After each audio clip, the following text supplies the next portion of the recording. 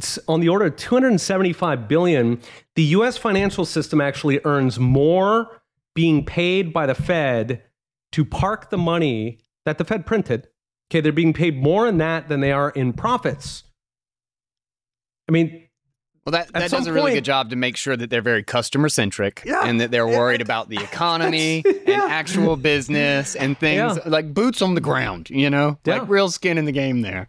Yeah. Jesus Christ. So it's shocking. I mean, at some point, your financial system is a wholly owned subsidiary of the Federal Reserve. A chat with the best in Bitcoin. I'm Guy Swan, and this is Bitcoin Audible.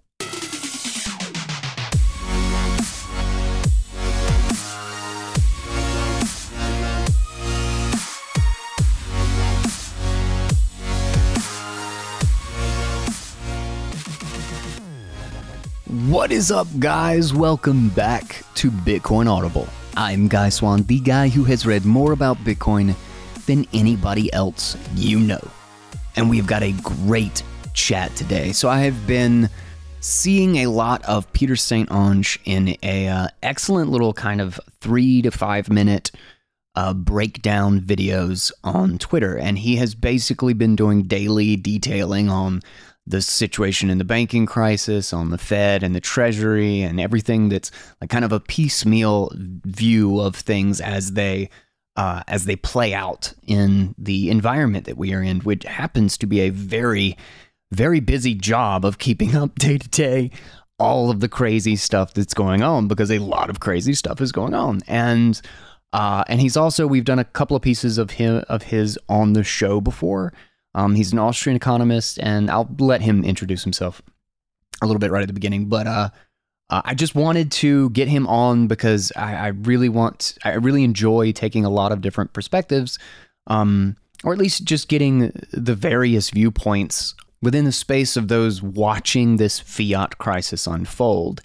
Because there's actually quite a bit of nuance or disagreement in where people think things are going. The people who think there's going to be hyperinflation next year, the people who are more worried about the debt deflation, the people who are worried about the banking crisis and not even being able to have any control over your money, or what if your deposits get bailed in. Like there's so many potential outcomes here, and not that I want to, overburden the potential here with 100 different terrible things that could happen, but we're looking at pressures in an environment that has to respond to players that have to take some course of action. And I think Peter St. Onge is particularly well grounded in the way he thinks about it, or at least that's my assessment of it, of the stuff that I consume from him. So he's a really great resource, and I don't want to lead anymore because we have a really, really awesome discussion. And I think you guys are really going to love it. So really quick, I just want to say thank you to Fold, and do not forget that they have the 100,000 free sats just for trying out the card. And that is literally just signing up with your email, getting the virtual card, and then sending $20 to it, and then spending it somewhere. And then you will get more than $20 in sats for free. Seriously, this is a really good offer. You just should try it to get $20 free in Bitcoin. Actually, that's more like $30, like $28, I think. And then you know where you get to put that? You get to put that on your cold card, or your tap signer, or your OpenDime, one of the numerous amazing Bitcoin hardware and security devices that you can get at CoinGuy. And you can get 9% off of that with the oh-so-convenient code that is also the name of the show, Bitcoin Audible. My God, those are two amazing deals. I can't believe I'm not taking advantage of this right at this moment. You should go to the description and check out those links. And then come right back, because it is time for our conversation with Peter St. Onge. An Austrian view of the U.S. collapse. I just want to say welcome to the show. I've read your stuff a number of times on the show, and been following you for quite a while, and I've been seeing your stuff in my feed. I really like the new little short form video updates and stuff that you've got. So I'll make sure I recommend that and stick that in the description or whatever, so people can follow it if they aren't aware of it. But you've had a lot of great points. I specifically wanted to have you on because you've had just a lot of great breakdowns of stuff that's going on in the banking crisis and the monetary crisis and everything. And it's just been, I mean, it's been a constant stream of push and pull and, you know, what's going to happen, because every week there's just another decision-making group that, you know, is going to change their mind at any minute, and who knows where we're going to be in 6 months, a year.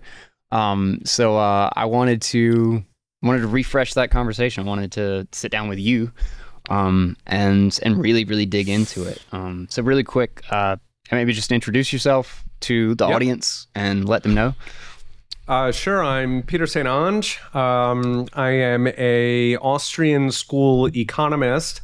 I was a professor in Taiwan for about 5 years, and then, you know, I kind of felt like I was a little bit remote from the fight, so came back to North America, now in the US. And I do daily videos, basically, they're like 3.5-minute videos breaking down what's going on.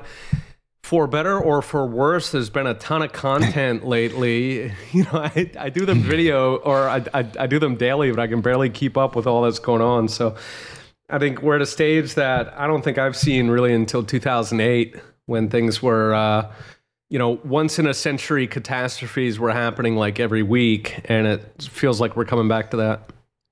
Yeah. Yeah. For better or for worse, I would agree. We're in a really, really weird spot. And, you know, I was listening to, I think it was Balaji earlier today, talking about how we've kind of entered this space where it feels like, and he was using the comparison to the Soviet Union, that the United States has basically passed its monetary prime, and the empire has essentially collapsed and lost its hold, so to speak, on the geopolitical environment. But we're still just kind of pretending like that hasn't happened. And so much of this is related to, obviously, the value of treasuries, the foreign investment in, you know, debt as the global reserve, as U.S. debt as the global reserve. Maybe give me a big picture overview of where we are before we start digging down into the details. Like what do you see as kind of like, what's the broader trend? Maybe start back in 2008 to where we are today, and what do you think the future trajectory is, absent all, you know, minute details? Yeah. So Balaji has fantastic metaphors for things, and I think that is a great way to kind of frame it at the start. You know, so I was growing up in the 1980s, and everybody was afraid of the Soviet Union. And, you know, it was going to take over the world. And of course, we now know that the Soviet Union was essentially Mexico with nukes. In other words, it had a essentially third world economy. It had the economic weight, really the power of a Mexico that had somehow stumbled across nuclear weapons. And so, you know, it all looks kind of like a joke at the time. But of course, what had happened in the Soviet Union was that they were still militarily formidable, but they were gutted. They were like hollowed out on the inside. It was just a hard shell. And I think that that's a good way to look at where the U.S. is going. We're not quite as extreme. We're not quite the Mexico with nukes yet, but we are definitely on the way there. And, you know, if you ask, like, broadly, where did that trend start? You know, part of it depends how far back you want to go, right? So FDR, Wilson, Nixon, you know, these are three people who really accelerated it this century. And it, in this context, means that, you know, the way the U.S. Constitution first set up the rules of the game are that the government can do very, very little, right? So only the delegated powers. There's almost nothing in there. Like, you can name post offices and have an embassy, and there's really not much in there. In fact, you can't print money, for example. You can regulate, meaning that you can ensure that a gold coin has, like, a 1 ounce gold coin is actually, you know, has a 1 ounce in it. States were the ones who were allowed to print money, and they could only make it out of gold or silver. Gold or silver, I think. So anyway, there was just this massive range of powers that the U.S. government has today that did not have back then. You did not have a permissioned economy. You had the right to work at any wage. You had it just like you have the right to free speech, well, currently under threat, but your economic rights for the first 200 years or 150 years of the Republic, your economic rights were co-equal to your political rights. Okay, so you could sell any product you want. If the government wanted to come in and stop it, that was unconstitutional. They did not have the power to do that. Now, judges at various times... it seems crazy to think that economic rights are going to be separate somehow. Like, economic rights are just... It's just the economic instantiation of what we personally decide. It's like saying you have the freedom to marry whoever you want, or you have the freedom to love whoever you want, but you're going to marry who we say you're going to marry. It's like, well, that's meaningless. Yeah, and if you take free speech, for example, so if you can choke somebody off for saying the wrong thing, then at that stage, I guess they can talk to themselves in the shower. They could talk to their kids, maybe. I mean, yeah, you have complete free speech. Yeah. You can say anything you want alone in the shower. But, I mean, that's substantively, you no longer have that right. So all of your other rights derive from fundamentally your economic rights. And the Supreme Court over the past century has failed to appreciate that, and they have gutted economic rights. And, I think if we sort of name what's the big trend that is driving us down the tubes, by gutting those rights, I mean, really, it's the same story as the Soviet Union, just, in a more diluted form, that once you gut those rights, you go down the path to socialism, and that takes you where the Soviets were. And so, I think what we're looking at now when we talk about 2008 or what's happening now, these sort of echoes of 2008, that trend towards socialism, towards taking power away from the people and giving it to government, it's gutting our economy, it's gutting our banks. In a sense, it's gutting all of society. So living somewhere like Taiwan or Japan, these are both substantially poorer countries than the U.S. Okay, in terms of GDP per capita, Japan's about maybe 2/3 or 3/4 of the U.S. It's not nearly as rich as it is here. Taiwan is of course even lower. It's closer to maybe half the U.S. level. And guess what? Everything works there. It's safe. It's communities function wonderfully. You have little vendors. If somebody loses their job, you don't have generous welfare over there, right? So if you lose your job, the assumption is that you're going to go start some small business.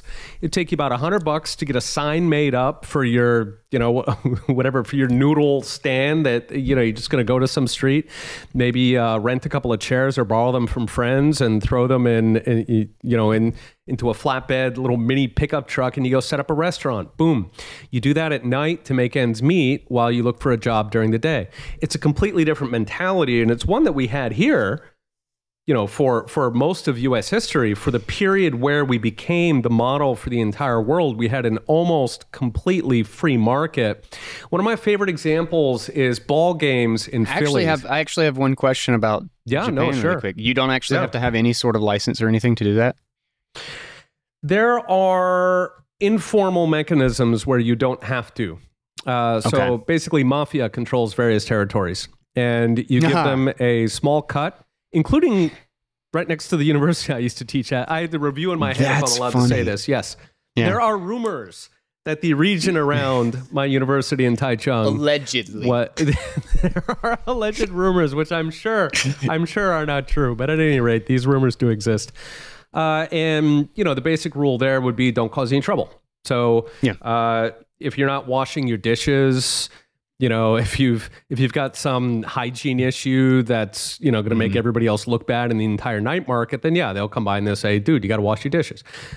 There's little guys, by the way, who go around and they'll actually wash your entire kitchen. They'll like go around at closing time for the restaurants. And I mean, it's kidding. That's cool. It's like this hyper capitalism. And in fact, the school I was teaching at is called Onge in Taichung in central Taiwan. It's really fun. We had this street in front of the school, and it swapped out. I did an article on this a couple of years ago. It swapped out it swapped out 4 times over the course of the day. So you had completely different businesses So early morning, it was like a farmer's market. And you had a bunch of guys drive in from the provinces. And they're selling potatoes and carrots and whatnot. They pack up, and then around 8 a.m. or so, you get the guys who come out with or it's mostly women, with the breakfast joints. They got little folding chairs, okay? And then they all clear out, and the regular restaurants do the lunch. So, and I mean, the streets are packed with people. There's so many restaurants. And then come evening time now, they're selling sort of festival style food like cotton candy, or they're selling clothes or cell phone cases. Okay, so these guys come out, the kind of merchandise gang, and back behind the buildings, there's kind of these little parking lots where all those little stands go when they're not in use. So you've got this street that is literally recycled 4 times during the day. And it's fantastic. I mean, you can get anything. We used to live right next to that street. You can get your groceries in the morning. You can get your pre-made breakfast, which costs about 40 cents, which even adjusting for the incomes, that would be like 80 cents in the US. Okay, nobody cooks in Taiwan because it's almost free. Wow. Why? Because it's low regulation. All right, so you've got like this whole thing in there, and throughout it all, you have the alleged mafia who keeps an eye on things. They put out the trash cans to make sure nobody's dropping trash in the street. I mean, it is shocking how well it works. And so we came back from there to North America.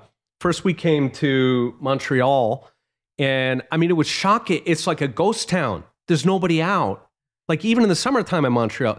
And you get used to it in Taiwan, where anytime you want something, if you think, you know what, I could use a latte right now, within like 100 feet, there's going to be a guy selling a latte.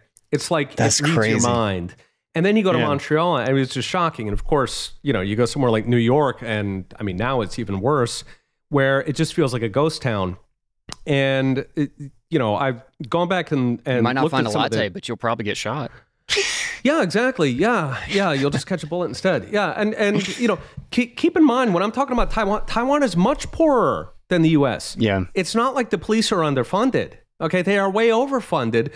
I think the difference is that if you talk to Taiwanese, so it's one of the best functioning governments I've ever seen in my life. And if you talk to Taiwanese, they're all convinced that every single one of those politicians and bureaucrats are crooks. Okay? Yeah. They think they're all disgusting. You can't trust them. They're just going to steal money. They're going to give money to their friends. And then you come to the U.S. and you see these people who are sitting there with the tears running down. They're in love. Elected. Obama, my God. It's a miracle. We're delivered. All right, and there's a distinction there, right? So one government functions because the people police it. They don't trust it as far as they can throw it. And the other one, you've got this almost religious worship of policy, of change. And guess what? The government gets away with all kinds of crap. The fact that U.S. streets are so unsafe, when we spend this much money on police, it is really a tremendous amount of money that we spend on public safety. The schools... there are some cities like Detroit or Baltimore where you've got like 1 or 0 kids in the school who can actually read, or who are numerate, who can do basic arithmetic. These are extraordinarily expensive. Right? Even in Detroit, Baltimore, a lot of these school districts are more expensive than the average in the U.S. The thing is that the American people do not demand better, and so it is shocking when you go to a country like Taiwan, most of Asia. And you see that, what can be done with like a fifth the budget if the people actually demand competence. Yeah, that's crazy. I interrupted you with, you said an example that you were getting into. I'm not sure if you remember your train of thought. Baseball, yes. Yeah. Okay, so this for me is like one of those pictures where it just reminds me what they've taken from us, what the bastards have taken. So in Philly, they had a ballpark, I want to say Shine Field. Somebody who's Philadelphian is going to correct me. I'm actually from Philly, but at any rate. So they had this baseball stadium, and it was kind of open on the sides, so that if you climbed up on a house across the street, you could watch the ball game, right? So, this is back in like 1910. This is back when government was small, regulations were, we can get into the philosophy on what regulations existed was similar to Asia. In other words, just don't bother people. I don't care what it says on paper, just don't bug people. So this was that era. And so what happened was entrepreneurs went up on top of these row houses and they put up rows of bleachers. And then, every house has a kitchen. Awesome. So you like cook up stuff down in the kitchen. And so now people who are sitting on the bleachers, they can get a spaghetti, they can get a hot dog, right? So each of those house kitchens now turns into a row of restaurants. So it's cheap. It's, just like that's the entrepreneurship that we used to have in this country. And, it was very similar to Taiwan. If you ran into a rough patch, then you went out and figured out some way that you can provide service to people such that they're willing to pay you. So you might shovel their snow. You might wash the dishes in their restaurant, right? You would figure out some way to make ends meet instead of, we've had now 100 years of training people to just sort of sit there like, I've fallen, pick me up, sort of rely on government to do it for them.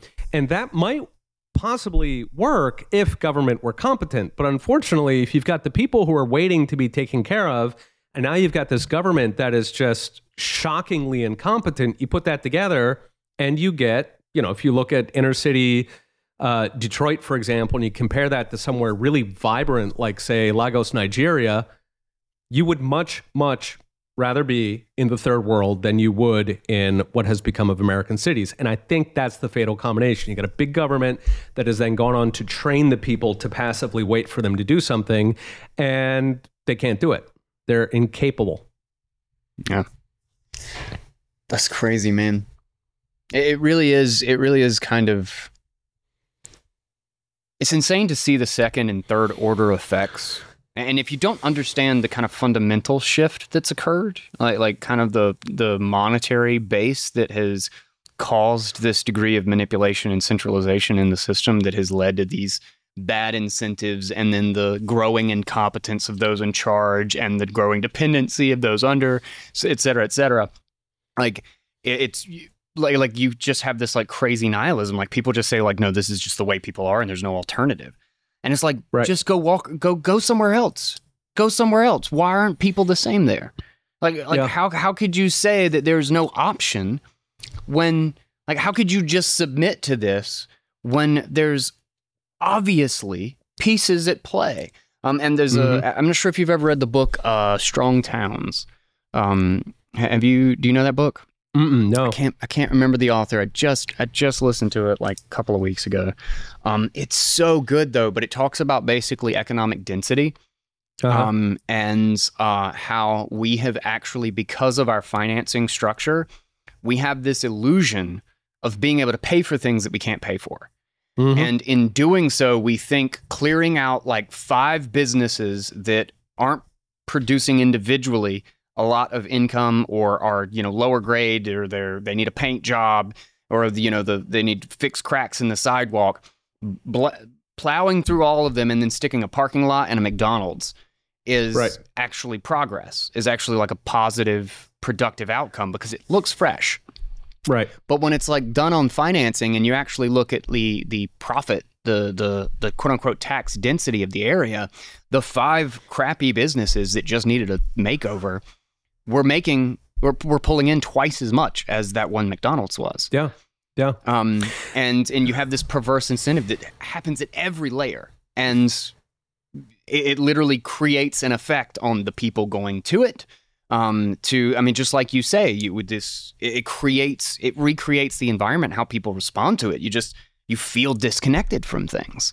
And what kind of cultural effects does that have? Oh, absolutely. In the late stages of communist Romania, they had an obsession. I can't remember the guy's name, Ceausescu. Anyway, his shtick was knocking down ugly old villages and replacing them with these giant apartment buildings, right? Which is modern. It's concrete. A concrete apartment building, I'm sure, looks, very clean when you first put it up. And now, you go to the countryside in Romania, it's just horrific. Now, think of what that does to the community, right? You no longer, have people stale, sort of, shooting the breeze. Nobody was a part of it. Yeah. Right. It feels like living in a prison. And, a lot of that, it's, regulations, generally speaking, are much harder for small businesses to handle. right? So if you are McDonald's and they pass some new weird law about, some requirement with employees or some mandate you have to do, or even some quote unquote safety regulation that, customers never wanted. If they pass something like that, if you're McDonald's, you've got an entire bureaucracy of compliance people, and they go through it. First of all, they lobby it. Okay, so they might even intercept it on the way to Congress and rewrite it in a way that benefits them. But even if they don't, they get a whole bunch of people, and they're going to do up a manual, and they're going to do best practices, and they're going to take care of a lot of this stuff for you, the franchisee, and so they can handle all that stuff. They can digest all of it, right? They end up bumping the price of a Big Mac by a half a penny. On the other hand, if you are a mom and pop, you've got some new rule on, your ventilator is not green enough, and so you got to gut the $15,000 ventilator and put a new, and I mean, you've got these in places like California, you got new rules like that almost every year. At some point, for some reason, if you're insane enough to want to stay in business, how much are you going to hike your prices? I mean, when you go out to dinner and even sort of a hole in the wall restaurant is $15 plus tip plus service charge plus.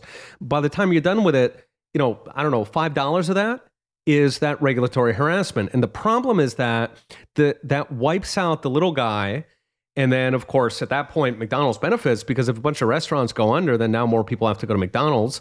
And so you end up with, there are a lot of towns in the US or Canada where you go to a small town and there's nothing there but you got a gas station with like a 7-Eleven on it.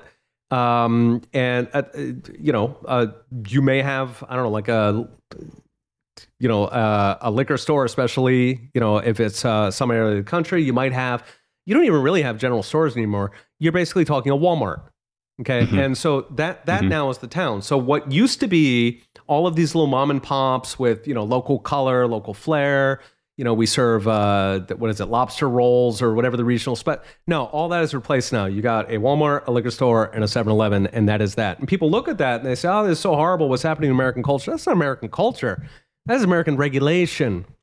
But people can't see it. It gets snuck in there because, of course, we have this permanent bureaucracy, which is maintained by fiat. And that permanent bureaucracy, they spend all day and night figuring out new ways to harass you. They don't necessarily do it because they hate you. They do it because there's budget attached to it.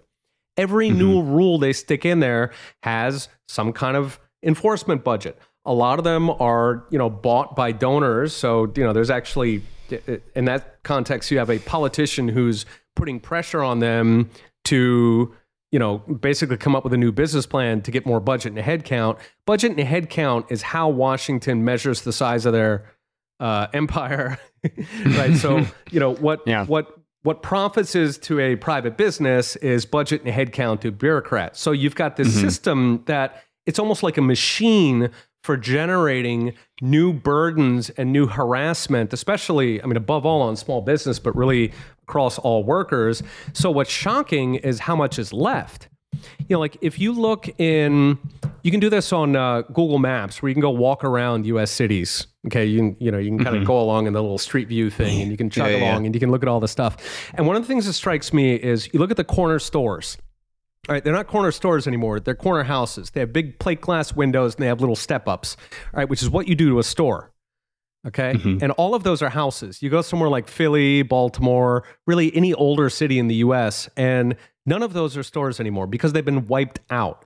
So, you're looking at maybe 80% of the small businesses wiped out in America because of the regulatory onslaught. And the regulations, if anything, they're accelerating now. You've got these, it's not really a bill unless it's got $1 trillion on it. Well, every trillion, you've got so many mandates, handouts, things that are distorting markets. They're either putting small businesses, especially, they're either putting them out of business, or they're raining money down on some other outfit that's then going to chase them out by underpricing them to zero. You put it together, and I think the shocking part is, like, why does anybody actually manufacture things in America?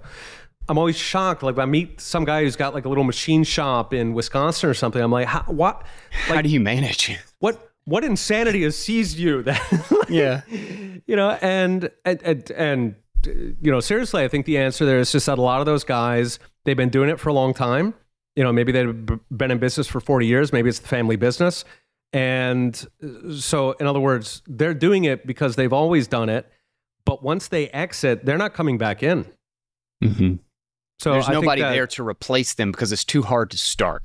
you would be insane to start, right? Unless you've got some strong brand, like, you're doing the sustainable skateboard, you've got these little kind of boutique niche ones where they can charge a lot for some other reason, maybe because the founder is charismatic or as a brand name or something like that. But broadly speaking, those kinds of mom and pop, anonymous style, small manufacturers, you would have to be nuts to start something like that in America. Yeah. It's funny too, because there's so many different factors at play, but the financing environment so reinforces the problems of the regulatory environment.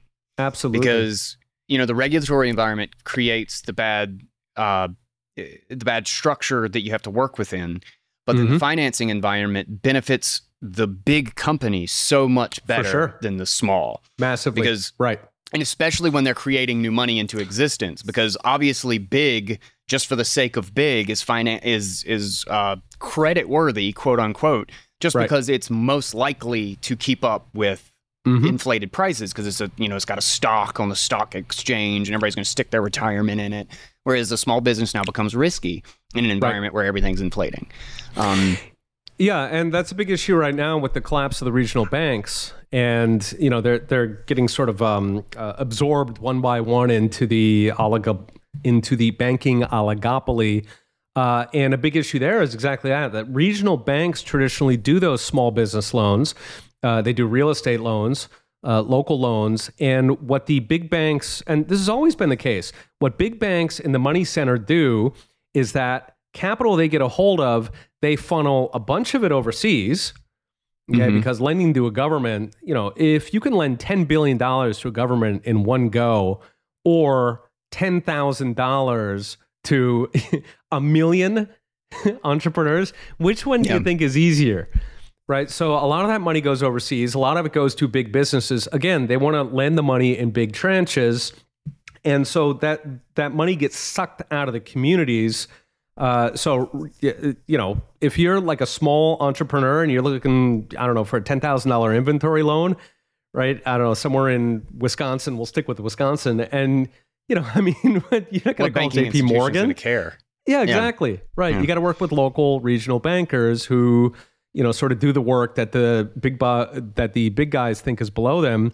But of course, the problem now is that we've got these regional banks collapsing specifically because we have a regulatory system that picks winners, that privileges the big ones. The big ones cannot fail. No matter what, we got your back, fellas. And then every time that you have stress in there, of course, the ones who end up failing are the little guys, and then they get absorbed by the bigger guys, and our economy takes another lurch towards oligopoly. Yeah. And at the same time, it only aggregates a systemic risk, so that inevitable cracking of the whole thing just sucks up more people.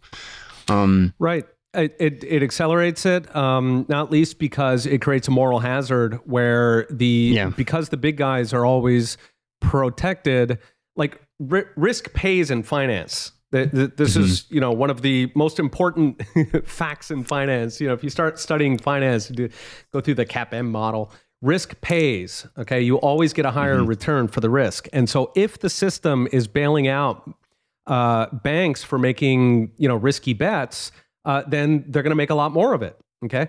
And now if you combine that with the fact that the regulatory system is also combining small banks and the big banks, then now what you're going to end up with is a bunch of massive banks who are paid to take unacceptable huge risks. Yeah. Yeah, exactly. And so this is exactly, what do you know? Theory works. That's exactly what we got. We got it in 2008. We're getting it right now. Yeah. When you said theory works, what immediately popped in my head was Thomas Sowell's, people saying it's like, oh, socialism works really great in theory. It's like, no, it doesn't work in theory either. Right. It doesn't work in anything. But this time, because the people are pure of heart, they will do it right. Yeah. That's what it was, right? It was just everybody who tried it before was just a meanie. So let's dig into the banking crisis a bit. where are we in the timeline? Is it over? Is it like, and maybe not like what's a time frame for the next thing that happens, but how bad is the insolvency? Is it going to continue forward? And what the hell is the Fed? I mean, interest rates and treasuries, like what's happening here? Like, why did even the small banks, why are they failing? Maybe let's start there. Okay, so the genesis of the problem is that the Fed pretended that inflation, we can go one back. The genesis is that the U.S. government wanted to buy a lockdown for COVID. And for whatever reason they wanted to do that, if it was an intentional concentration of power, or if they were just, made a mistake, at any rate, they wanted lockdowns. And lockdowns were incredibly expensive because you had to convince 51% of the voters to accept that, you were going to basically destroy their job or their business. And so between the PPP loans and the extremely generous unemployment benefits, they accrued something like $6 trillion in money printing over those 2 years. And at that point, the obvious thing that was going to happen next was that you were going to get inflation take off. Remember Jack Dorsey, right before inflation started taking off, or maybe early in the process, Dorsey came out and said something like hyperinflation is coming. And boy, everybody just went to town on him. They were like, you are crazy. You are irresponsible. Right. So, we'd all been predicting this. It started taking off. And then at that point, the Fed sort of cooed calmly. They said, no, this is going to be transitory. Don't worry about it. We're just going to normalize rates. We're going to bump them up a little bit, just kind of get, back to normal. And the banks believed them. And unfortunately, they lied, whether intentionally or not. And they instead jacked rates up at, it was the fastest hike since the 1970s. That savaged the banks' balance sheets. Because a huge part of what banks have in the vault or as assets is government bonds, or actually bonds more broadly. And when rates go up that high, those things drop by 20 or 40%, depending on when you bought them and on which term. So you had all of these banks. There was one estimate, thousands of banks. Let's see, I think it was at least 500 that were like on the terminal list. And that was a paper out from Stanford that came out around March or so. So you've got all these banks now that just have these massive holes in their sheet. And so what the Fed and Treasury did to try and fix it is that, first off, they just out of the blue expanded FDIC insurance, so that it's not exactly clear if it covers everything. And there's sort of statutory reasons, like if they cover everything, then they have to recapitalize it and this and that. But anyway, it's sort of an open question, like is every bank account in America, even the rich guys, even the $1 billion that Apple's got in the bank, are all of those covered? And then the other thing they did, it was the by the FP, BTFP. I'm not going to say the F because maybe we're going to be on YouTube. I gotta watch out for the censors. BTFP, and what that did was essentially tried to fight the last war in 2008. Okay, 2008, you had a bunch of banks who had assets. Those assets collapsed because they were fake. Their valuations were fake. So what they tried to do with BTFP is to say, okay, if you've got an asset that's gone down in value, we're going to lend to you against the original purchase price. Right. So it would be like if you went out, you gambled on GameStop, you bought it at whatever, 200, it went down to $2. And then, you're thinking, how am I going to tell the wife? And no problem. Your bank calls you up. I'm going to lend it. I'm going to lend on it at the original purchase price as long as you need. So between those two, that's what's stemmed Everybody the loss. Gets this deal, right? For that, yes. I get this deal on my house. And they're going to give me my loan for my stocks. They went down, You need to correct? up your campaign donations, guy. You need to do like FTX there. Yeah, no, you're going to need a bigger checkbook to get on that. Damn it. No. I mean, it was worth asking. Yeah. So they essentially try to pre-bail out the entire system, and then they're hoping that's going to stop it all. Now, the issue here is that there are a number of assets that may go down so much that the banks, that might start creating fear among depositors. Those depositors may pull out their money, okay? And then at that point, the bank has to sell the asset. Even though the asset, right? The Fed is pretending that your GameStop is still worth $100, okay?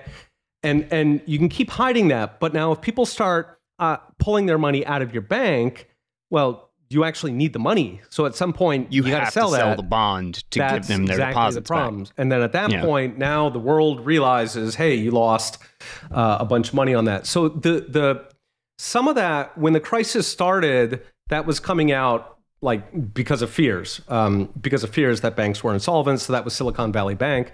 Now what's really driving that process is that people are taking their money out of banks, which are paying like 0.2%, they're putting them into money markets. So that's this huge flood of money over to money markets. And when they pull it out of the bank, that then forces the bank to sell some of these assets that they're all pretending still have value. And so the question is, how hard is that going to hit? So their first move, kind of pre-bailing out the banks, that has, almost certainly taken a lot of banks off the ICU list. It's a horrible way to do it. I mean, because you're just bailing them out ahead of time without even winding them up.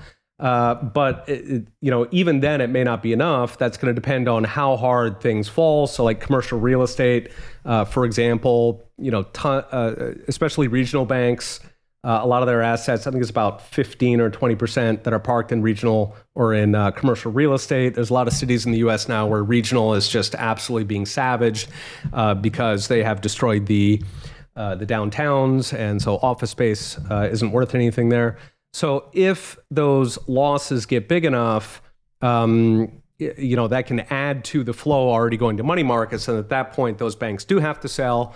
And if it's enough, then they go then they become functionally insolvent. If they are, then there's likelihood of a run, and then you go right back to the process. So, probably it's going to be timed along the quarterly earnings of various banks. So a bunch of those are clustering in July.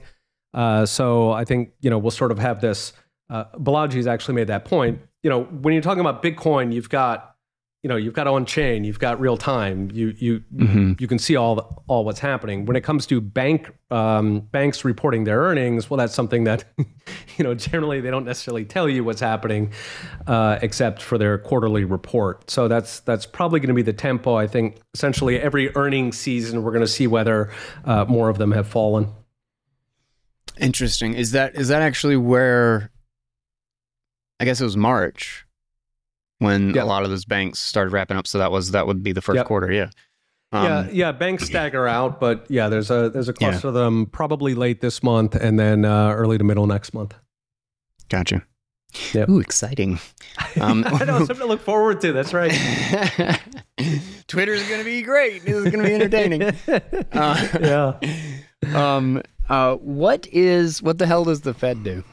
And what are the consequences of each? Like, there's no solution, obviously. There's like bad path number one and bad path number two. There's a really setting aside that they shut down.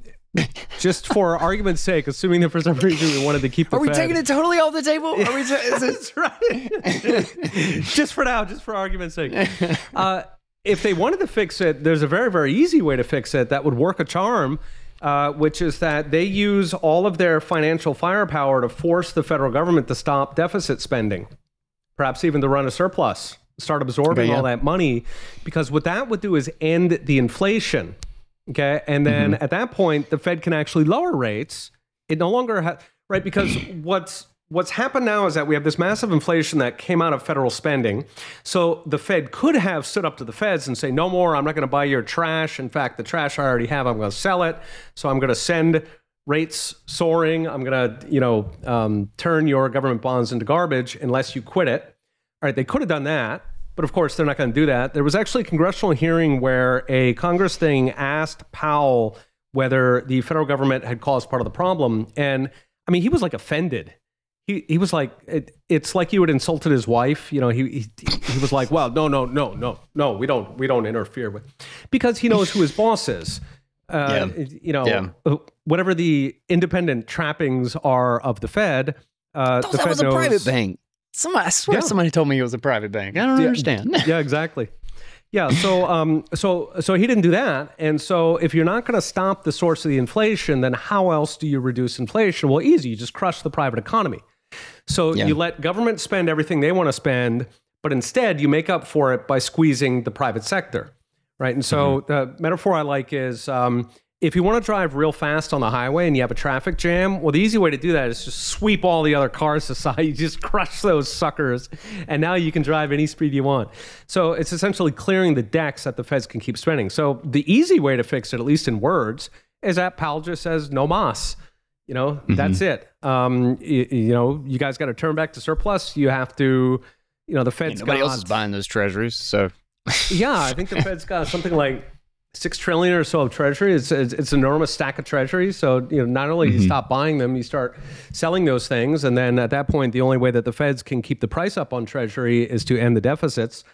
So you could do that. But and then at that point, right, as inflation, at that point, it would actually come down on its own. So you could cut rates. You could actually give quote unquote stimulus. At any rate, you could bring rates back to normal, 2 or 3%, which you would, even under Austrian economics, what you really don't want to do is take super low rates and ramp those up instantly to super high rates. Okay, you got to pace that stuff.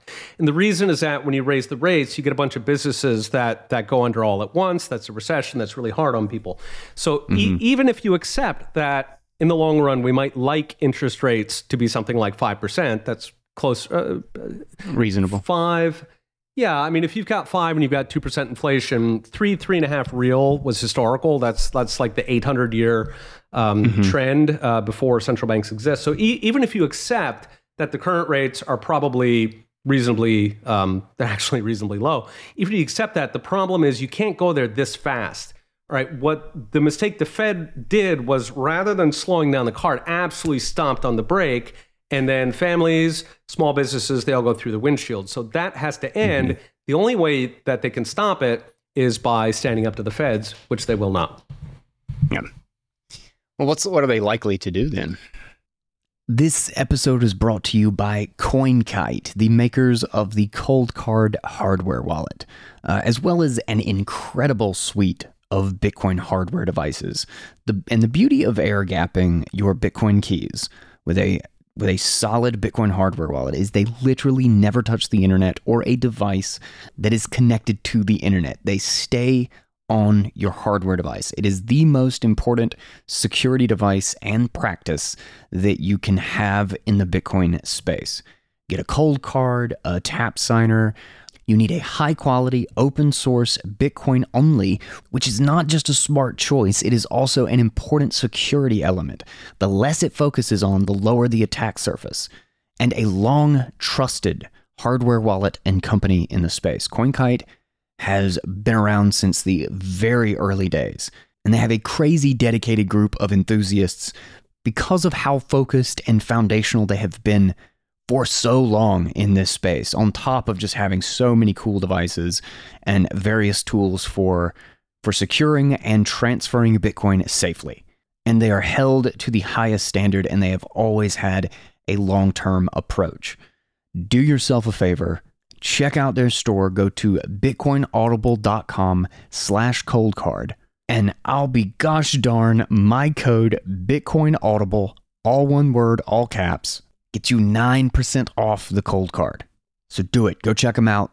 Get a cold card for your cold corn. Link will be in the show notes. Now let's get back to the show. Well, what are they likely to do then? In your estimation?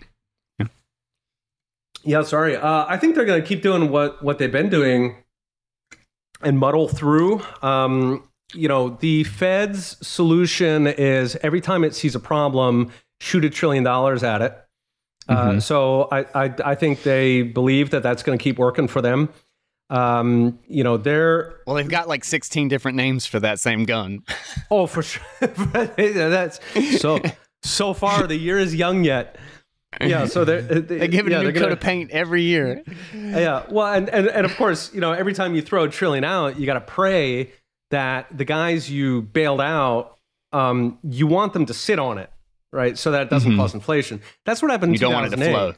Yeah, exactly. So in 2008, they bailed out all these banks, but we didn't get inflation. And, a lot of Keynesians said, my God, gravity is gravity is not real. It's amazing. You can do anything. And of course, the reason is because all these recipients of the bailouts just sat on it. So like if I print $1 trillion and I give it to you and you bury it in your backyard, it will not cause inflation. Because it's not circulating, like it functionally doesn't exist. Right. So that then becomes tricky because if the Fed's solution to all these problems, which are caused by it trying to fight inflation, right? So, you know, it jacked up rates so it could stop the inflation because otherwise it would lose its independence. So if its solution to all the problems that fall out of that is to shoot $1 trillion at everything, then it's got to pray that those trillions stay put. And one way that it's actually making sure that happens is that it pays banks interest on their reserves. You've got the reverse repos. There's actually more in reverse repos than is physical currency in the country. Okay, and that's where they flood out all this money. Oh my God, exactly. I didn't even know that. So a reverse repo is essentially, you can access it whether or not you're a bank. You can do it if you're a hedge fund. So like if you're a hedge fund, you can essentially treat the Federal Reserve as a bank. You can park your dollars over there and then the Fed will pay you interest on it. And so the aggregate amount that's being paid for all those reserves, it's on the order of $275 billion. The U.S. financial system actually earns more being paid by the Fed to park the money that the Fed printed. Okay, they're being paid more in that than they are in profits. I mean, well, that does a really good job to make sure that they're very customer centric and that they're worried about the economy and actual business and things like boots on the ground, you know, like real skin in the game there. Yeah. Jesus Christ. So it's shocking. I mean, at some point, your financial system is a wholly owned subsidiary of the Federal Reserve. You no longer have a It has nothing to do with its one job. Like it's totally irrelevant now. Yeah. Yeah. So let's say if interest rates stay high, how is this banking crisis unfolding then? I mean, you said like probably we'll see more in July as we, you know, get into the earnings report. But how prior to the earnings report, what's your prediction on the legs of this thing, on the momentum? Yeah, I wouldn't say probably per se. There's, you know, definitely there's going to be a lot less failures than there otherwise would be because they essentially bailed out the entire system. Okay.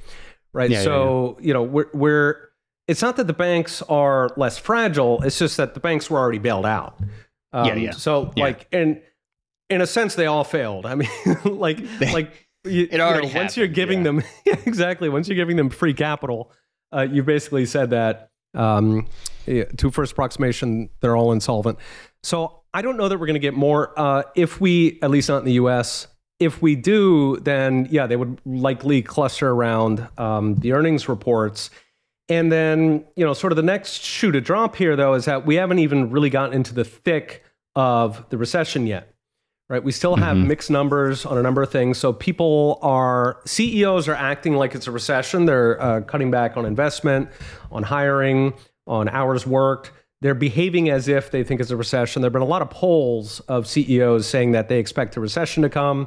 Professional economists generally predict a recession. So that's then going to be the next sort of stage here where, of course, recessions are going to knock down a whole bunch of assets just on their own. So in other words, what we've lost so far is because of the monetary shenanigans, but next we're going to get the economic shenanigans where the actual business goes bust, and then whoever lent that business or whoever its creditors are, those are then going to get hit.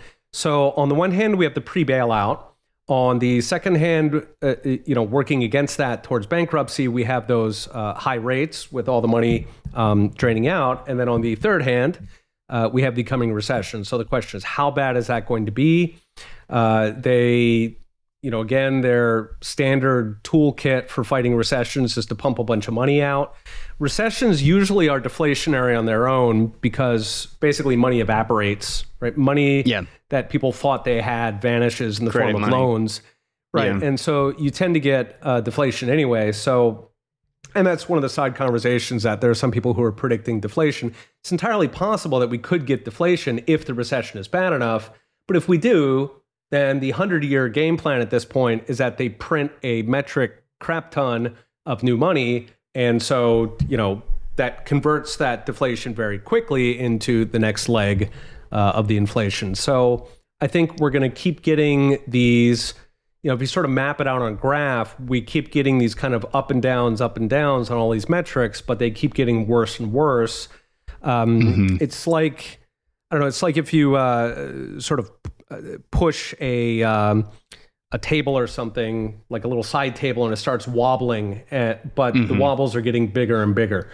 And, the question then comes, I think from a Bitcoin perspective, when is this thing gonna collapse, right? When are we gonna see some major regime change?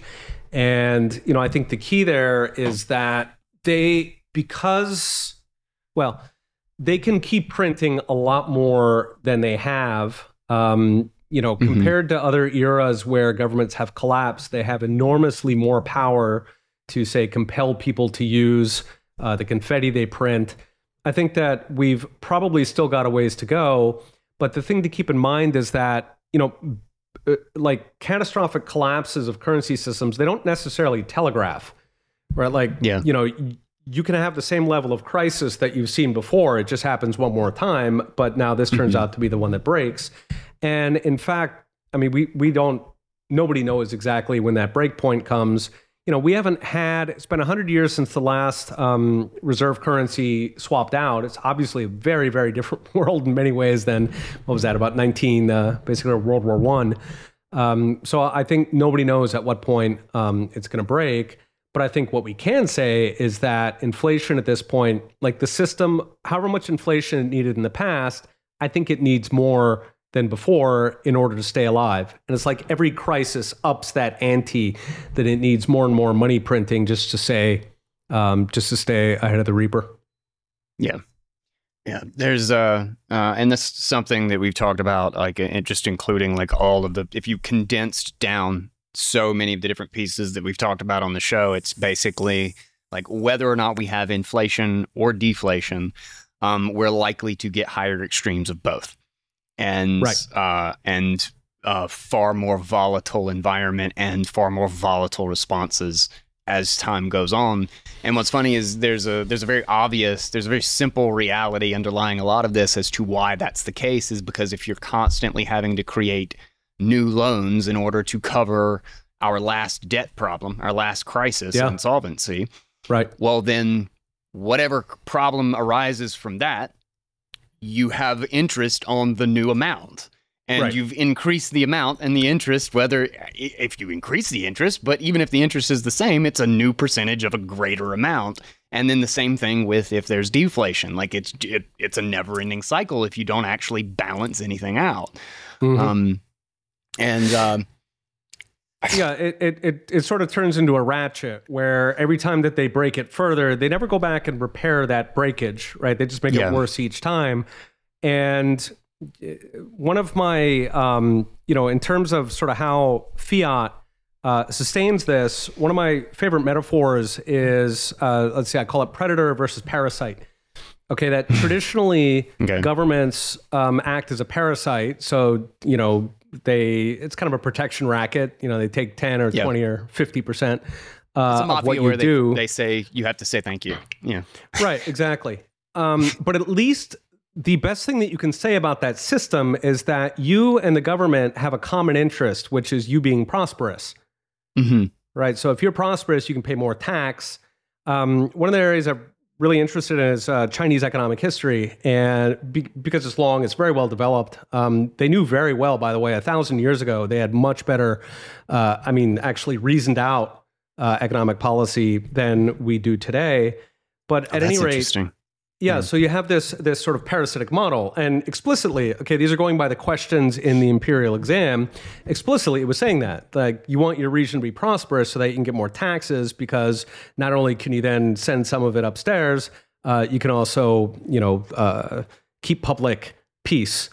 Right. So it was very explicit that government has a parasitic relationship. And I think what's concerning now is that fiat breaks this, because fiat means that the government does not need us to survive. It doesn't need us to be prosperous because it can just print its own. So we saw that in COVID, where if we just sort of do a mental experiment, so like imagine early in COVID, you're a government bureaucrat and you're all having meetings, what are we going to do about COVID? And some junior guy walks in and he says, hey, I got an idea. Let's shut down half the economy. We're going to lose half the tax revenue, but that's okay because we don't need you guys anyway. So we can just lay off all the government workers. We can lay off you guys politicians. You'll just stop taking a salary. We can get through this as a team. All right, so you would be out of there, right? I mean, immediately. They would be like, you are insane. Right? No way can we shut down the economy because we need the tax revenue. Mm-hmm. And so, but in fact, what they did instead is that they did shut down the economy and then they pumped out so much money that they replaced that. Remember when COVID first hit, I was up in Montreal and there was an estimate from the Quebec government that the shutdowns were going to cost, it was either 40 or 50% of GDP. Therefore, approximately 40 or 50% of tax revenue. Okay, that was before they had any of these, magic bailouts where they were going to pump out the money. Yeah. Right. So that, taking that as sort of a natural experiment, like what would tax revenue or what would the economy look like without those bailouts? Something along that order. So, but what happened instead, of course, is that they printed it. They printed it in Canada, in the US, they printed it almost everywhere in the world, which is what caused that inflation. But the point is that dynamic, right, where they no longer care if you're prosperous, they don't care if your business fails. It's not their problem because they print their own budget. So A, that's a problem because it converts them from parasite into predator. B, that is certainly not sustainable. Yeah. Right. The parasite thing is sustainable. You can do that for 1,000 years. You can keep coming in on a protection racket, taking 20% off. Sure.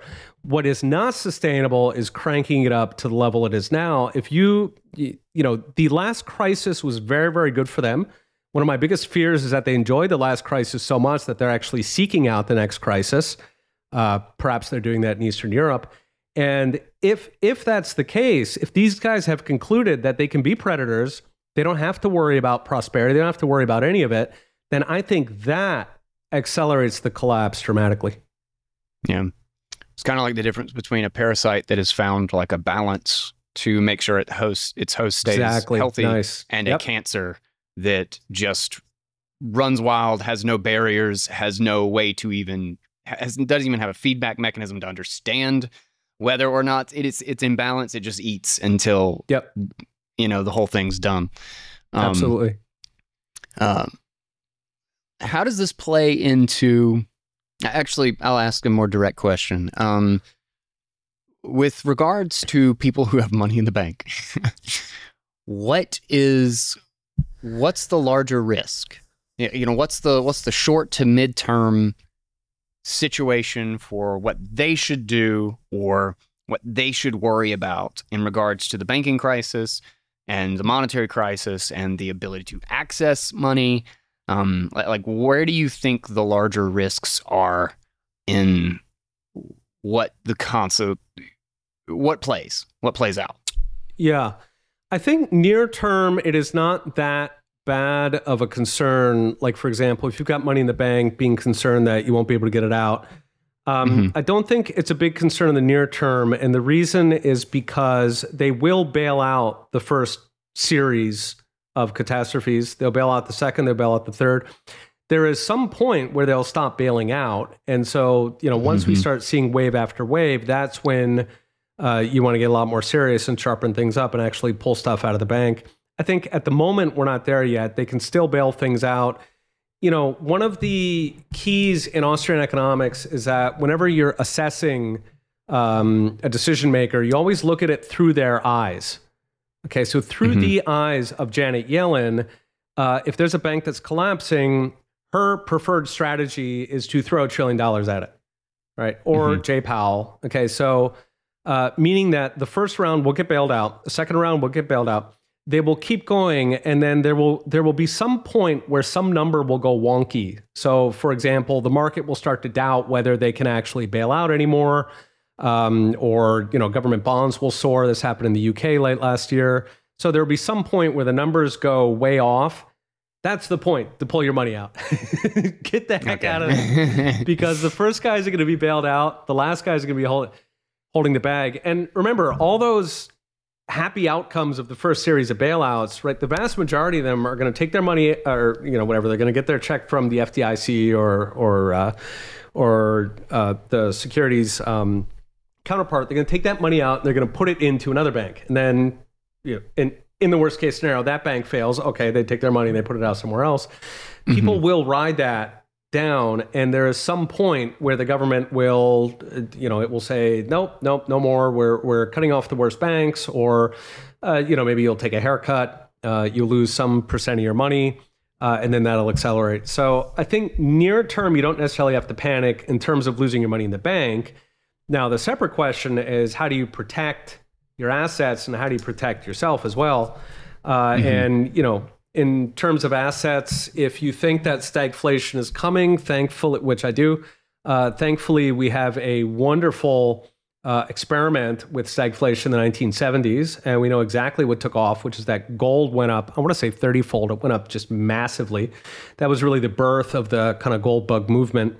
Real estate held up. Stocks held up, surprisingly. I think people always forget. Stocks, they get overvalued in the boom in the boom stage of the cycle, but fundamentally, most stocks are real things, right? Like if you buy a share of Apple Computer, you're buying a share of a building and factories or relationships with factories, and I mean that is actually real things. So stocks hold up, I think, a lot better than people expect.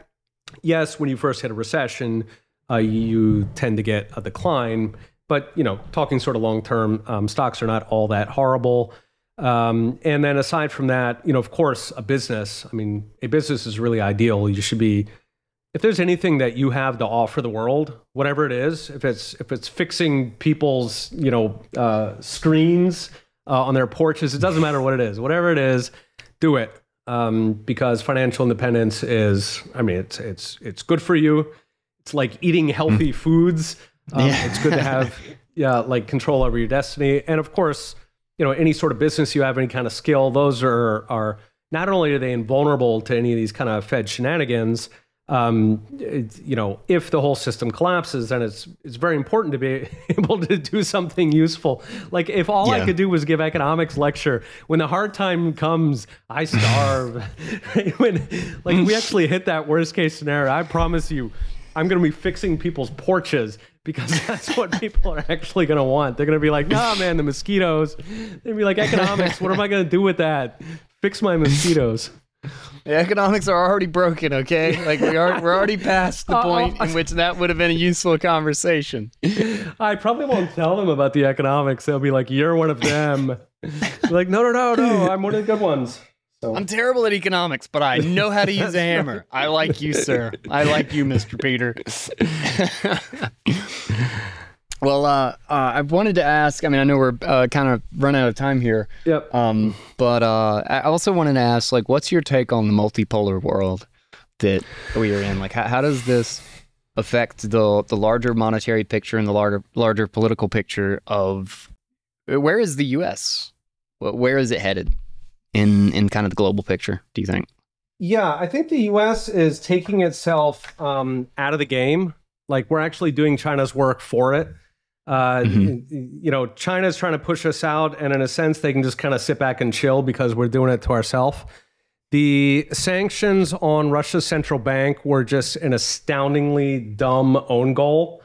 Whatever you think about Putin's invasion of Ukraine, taking away Russia's central bank dollars, we didn't even do that during the Cold War, right? We had like hot wars everywhere with the Soviet Union. It was an existential struggle to the death. Unlike this, Putin's not going to invade the United States, okay? He's barely got the resources for Ukraine. It ain't going to happen. So this is a much lower stakes conflict compared to the actual Cold War, like in the 50s or 60s. And we didn't even do it then. And the reason we didn't is because it is extraordinarily important that countries understand that if they have the US dollar, it is safe. And we broke that sacred trust. Otherwise, they won't do business in it.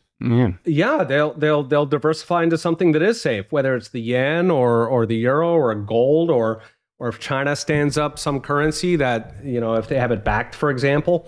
there are a number of other assets, including Bitcoin. I mean, there's thousands of alternatives. There's thousands of ways to park your money that do not involve the US dollar.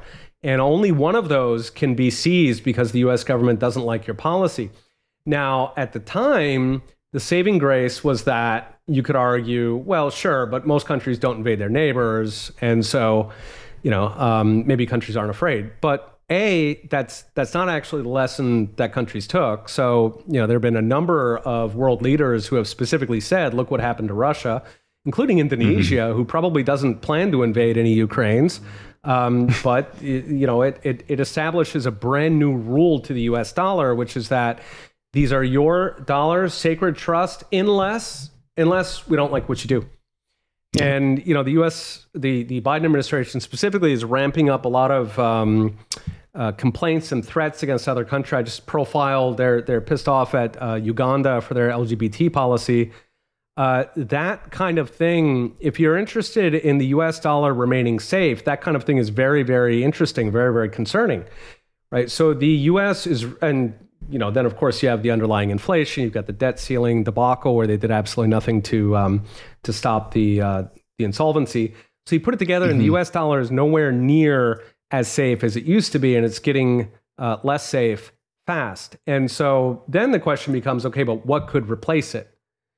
And the question there is, so that I think the most likely path is that the US dollar gradually loses shares. So countries diversify out of their official holdings. That then makes the dollar go down. As it goes down, you have an increasing number of dollar holders who they don't really care one way or the other. Like Japanese banks hold a lot of dollars. It's not because they like the US per se. It's just because it's stable. They don't have an opinion pro or against. And if countries start digging out of the dollar, China is no doubt would like to pay countries to get out of the dollar, so it would like to accelerate that. If that starts to hit the dollar fundamentally, then you can get this runaway process where even people who, they had no beef with the dollar. Japanese banks didn't have a beef with the dollar, but if the dollar starts going down a bunch, then they are going to get out leave too. Anyway. Yeah. Right. And at that point, you have this game theory where the first guy to sell is the only one who survives.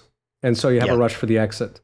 I think that the only reasonable way for that to really, or the most likely ways for that to get into a rush to the exit would be either the U.S. continuing this weaponization of the dollar, tying it to your country's policies, or of course, what I've been calling the nuclear option, which is that China puts out some kind of BRICS associated currency that is actually backed, presumably by gold.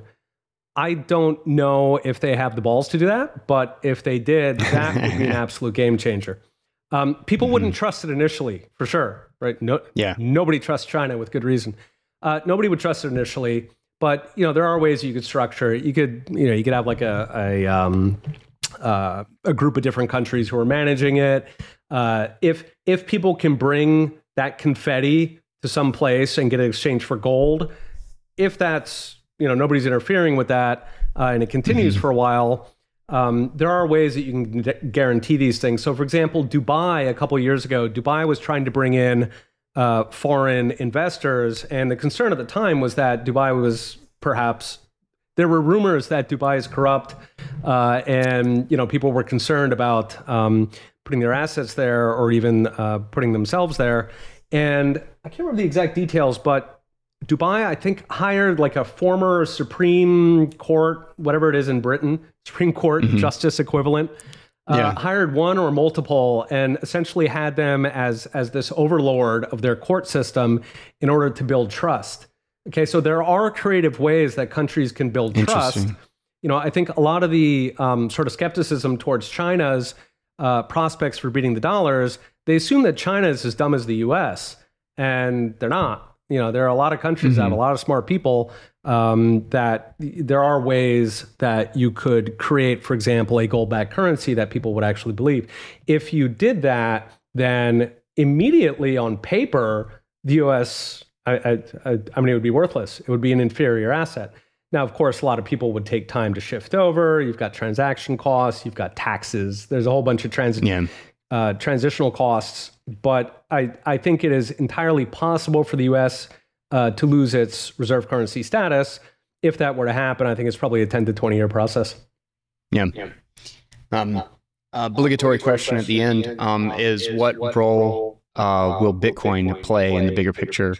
And because I mean, the audience will inevitably know that, like, I think, particularly because in the environment you talk about where the financial system and the monetary system becomes seen as a political tool, as a weapon, the incredible benefit or the incredible selling point of Bitcoin is its radical neutrality. But it is also, for the reverse caveat, it's also probably the one that's most difficult to trust for kind of the old world. Yeah. To understand why they would trust it. So how do you see it fitting into that picture that you painted?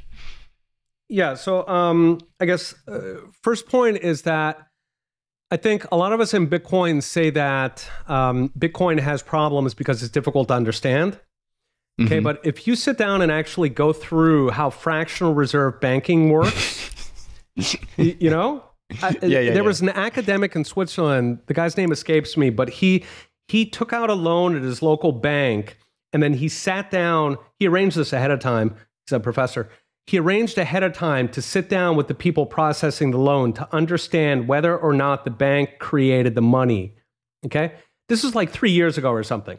All right. And this guy's well known in currency. And in other words, the top experts in fiat do not understand how fiat works. How it works. Not even the mechanics of it. Okay. Like, he had no paper to go to. He literally did this himself. All right. So whereas Bitcoin works exactly how people think money works, which is that, you know, it's like having a gold coin in a tin can. All right. If you have it, you own it. End of story. QED. Yeah. If you don't, you don't. It's not there.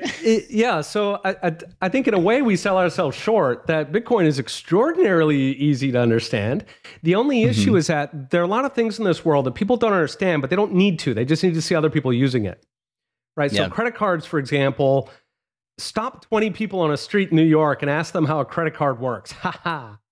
Right? But other people use it. So I think that Bitcoin absolutely is going to win, but it'll be slow. It'll be, I mean, unless we can proselytize at a much, much faster pace than we currently are. Maybe if we, I don't know, if a Bitcoiner takes over CNN and turns them into a Bitcoin-only network, then I guess we could. But yeah, like without a dramatic ramp up in our marketing, I think it's going to take a while. And so that then leads to the next question of what happens when fiat dies. And I think we know it'll die. We all know how the book ends. The question is how each chapter ends. And I think that the big question there in terms of Bitcoin is, when is it going to die? If it's going to die in the next 3 years, then almost certainly gold inherits the earth, because gold has done this thousands of times through history. We know exactly how it ends. So gold takes over, and then we go basically to where we are now, which is a much, much better world because we have a harder money. And I think Bitcoin continues taking market share from gold because Bitcoin is a superior version of gold. Right? Gold inherently needs to be centralized. It needs intermediaries. Governments know how to reach out and have meetings with intermediaries. And so one thing leads to the next. You know, I think before Bitcoin, I was a gold bug my entire life. And one of the standard debates you would have when you're talking with fiat bros is they would say, if gold is so amazing, how come no country uses gold? And the answer is because governments are very interested in violence. And so they find the gold and they effectively seize it. Either they commandeer it or they physically seize it, as FDR did. So I think that, Bitcoin is a superior version of gold, particularly in the modern economy where almost every dollar you transact is done remotely, right? Like, what percent of your spend is hand to hand? Is actually, in person. Yeah, exactly. Like maybe 0.1%. Yeah. And so in that context, however much gold functioned as a fiat replacement in like 400 AD, that's much reduced today, with the internet and with the modern banking system. And so I think that in that hypothetical collapse in like 3 years, gold takes over, but I think Bitcoin takes over. Its adoption actually speeds up from there. If, on the other hand, fiat's got another 20, 30, 40 years to go, then I think we just skip the gold stage and we go directly to Bitcoin. All right. I think that's a great place to end. Dude, thank you. Thank you for all this stuff, honestly. Like I said, I try to keep up with it pretty well. And I see your stuff in my feed all the time. I'll definitely, actually, you know what? Let me go ahead and give you the opportunity to shill and point people to where they can find you. Okay, right. Oh, all right. I gotta shill my my daily videos. So I post them on Twitter at ProfStonge, ProfStonge. And then I also do a weekly roundup podcast because I think some people can't necessarily find them running all over the place. So anyway, if you check me out on Twitter, ProfStonge, you'll find all the links to that stuff. And then of course, I've got a Substack. So that's for longer form, kind of getting more in depth on stuff. Sweet. Awesome, dude. Thanks for joining me, man. It's good hanging out. Yeah, thanks, Guy. Yeah, and I always love reading your stuff, and it's always an honor when you do my stuff as well. So yeah, I really appreciate it. Awesome. All right, man. All right, guys. I hope you enjoyed that conversation. And just a heads up, hopefully the first part will be dropping tomorrow, but we have a great piece. We have a great read from Adamant Research and Unchained on how to position for the bull run. And that is with Turtomeester and crew over there.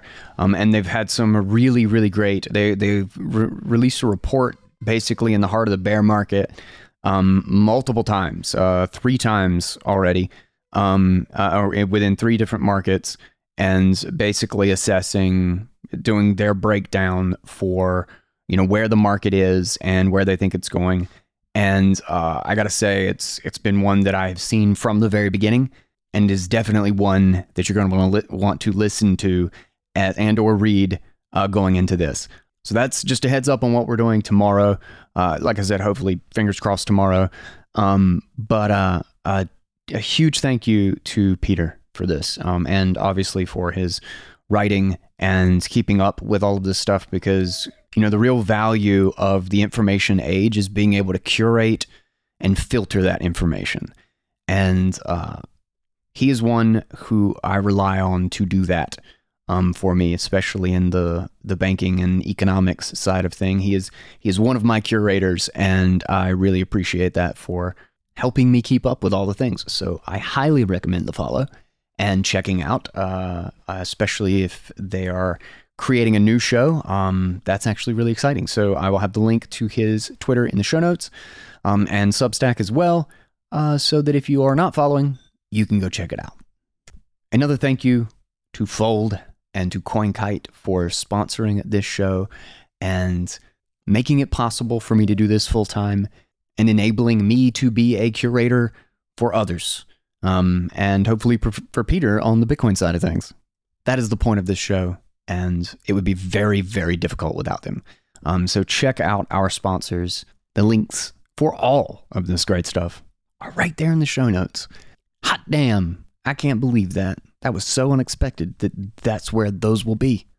And also, for a number of you who have asked me recently about people who are trying to figure out where to start, and particularly in my show, there is a ridiculous number of episodes, and I know it can feel overwhelming to people who are new to the space. So I just created a Bitcoin Basics playlist on Spotify, and I'm going to try to figure out how to do this on a number of different of the main podcast apps. I feel like there are methods, but I'll aggregate it and I'll maybe post it on the website or something, which is still in a really rough state, but it's good to have there just in case.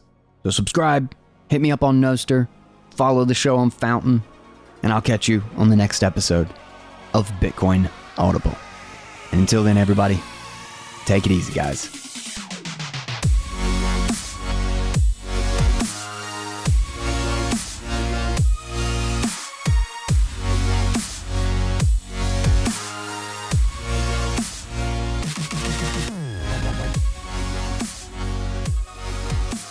I can't change the direction of the wind, but I can adjust my sails to always reach my destination. Jimmy Dean.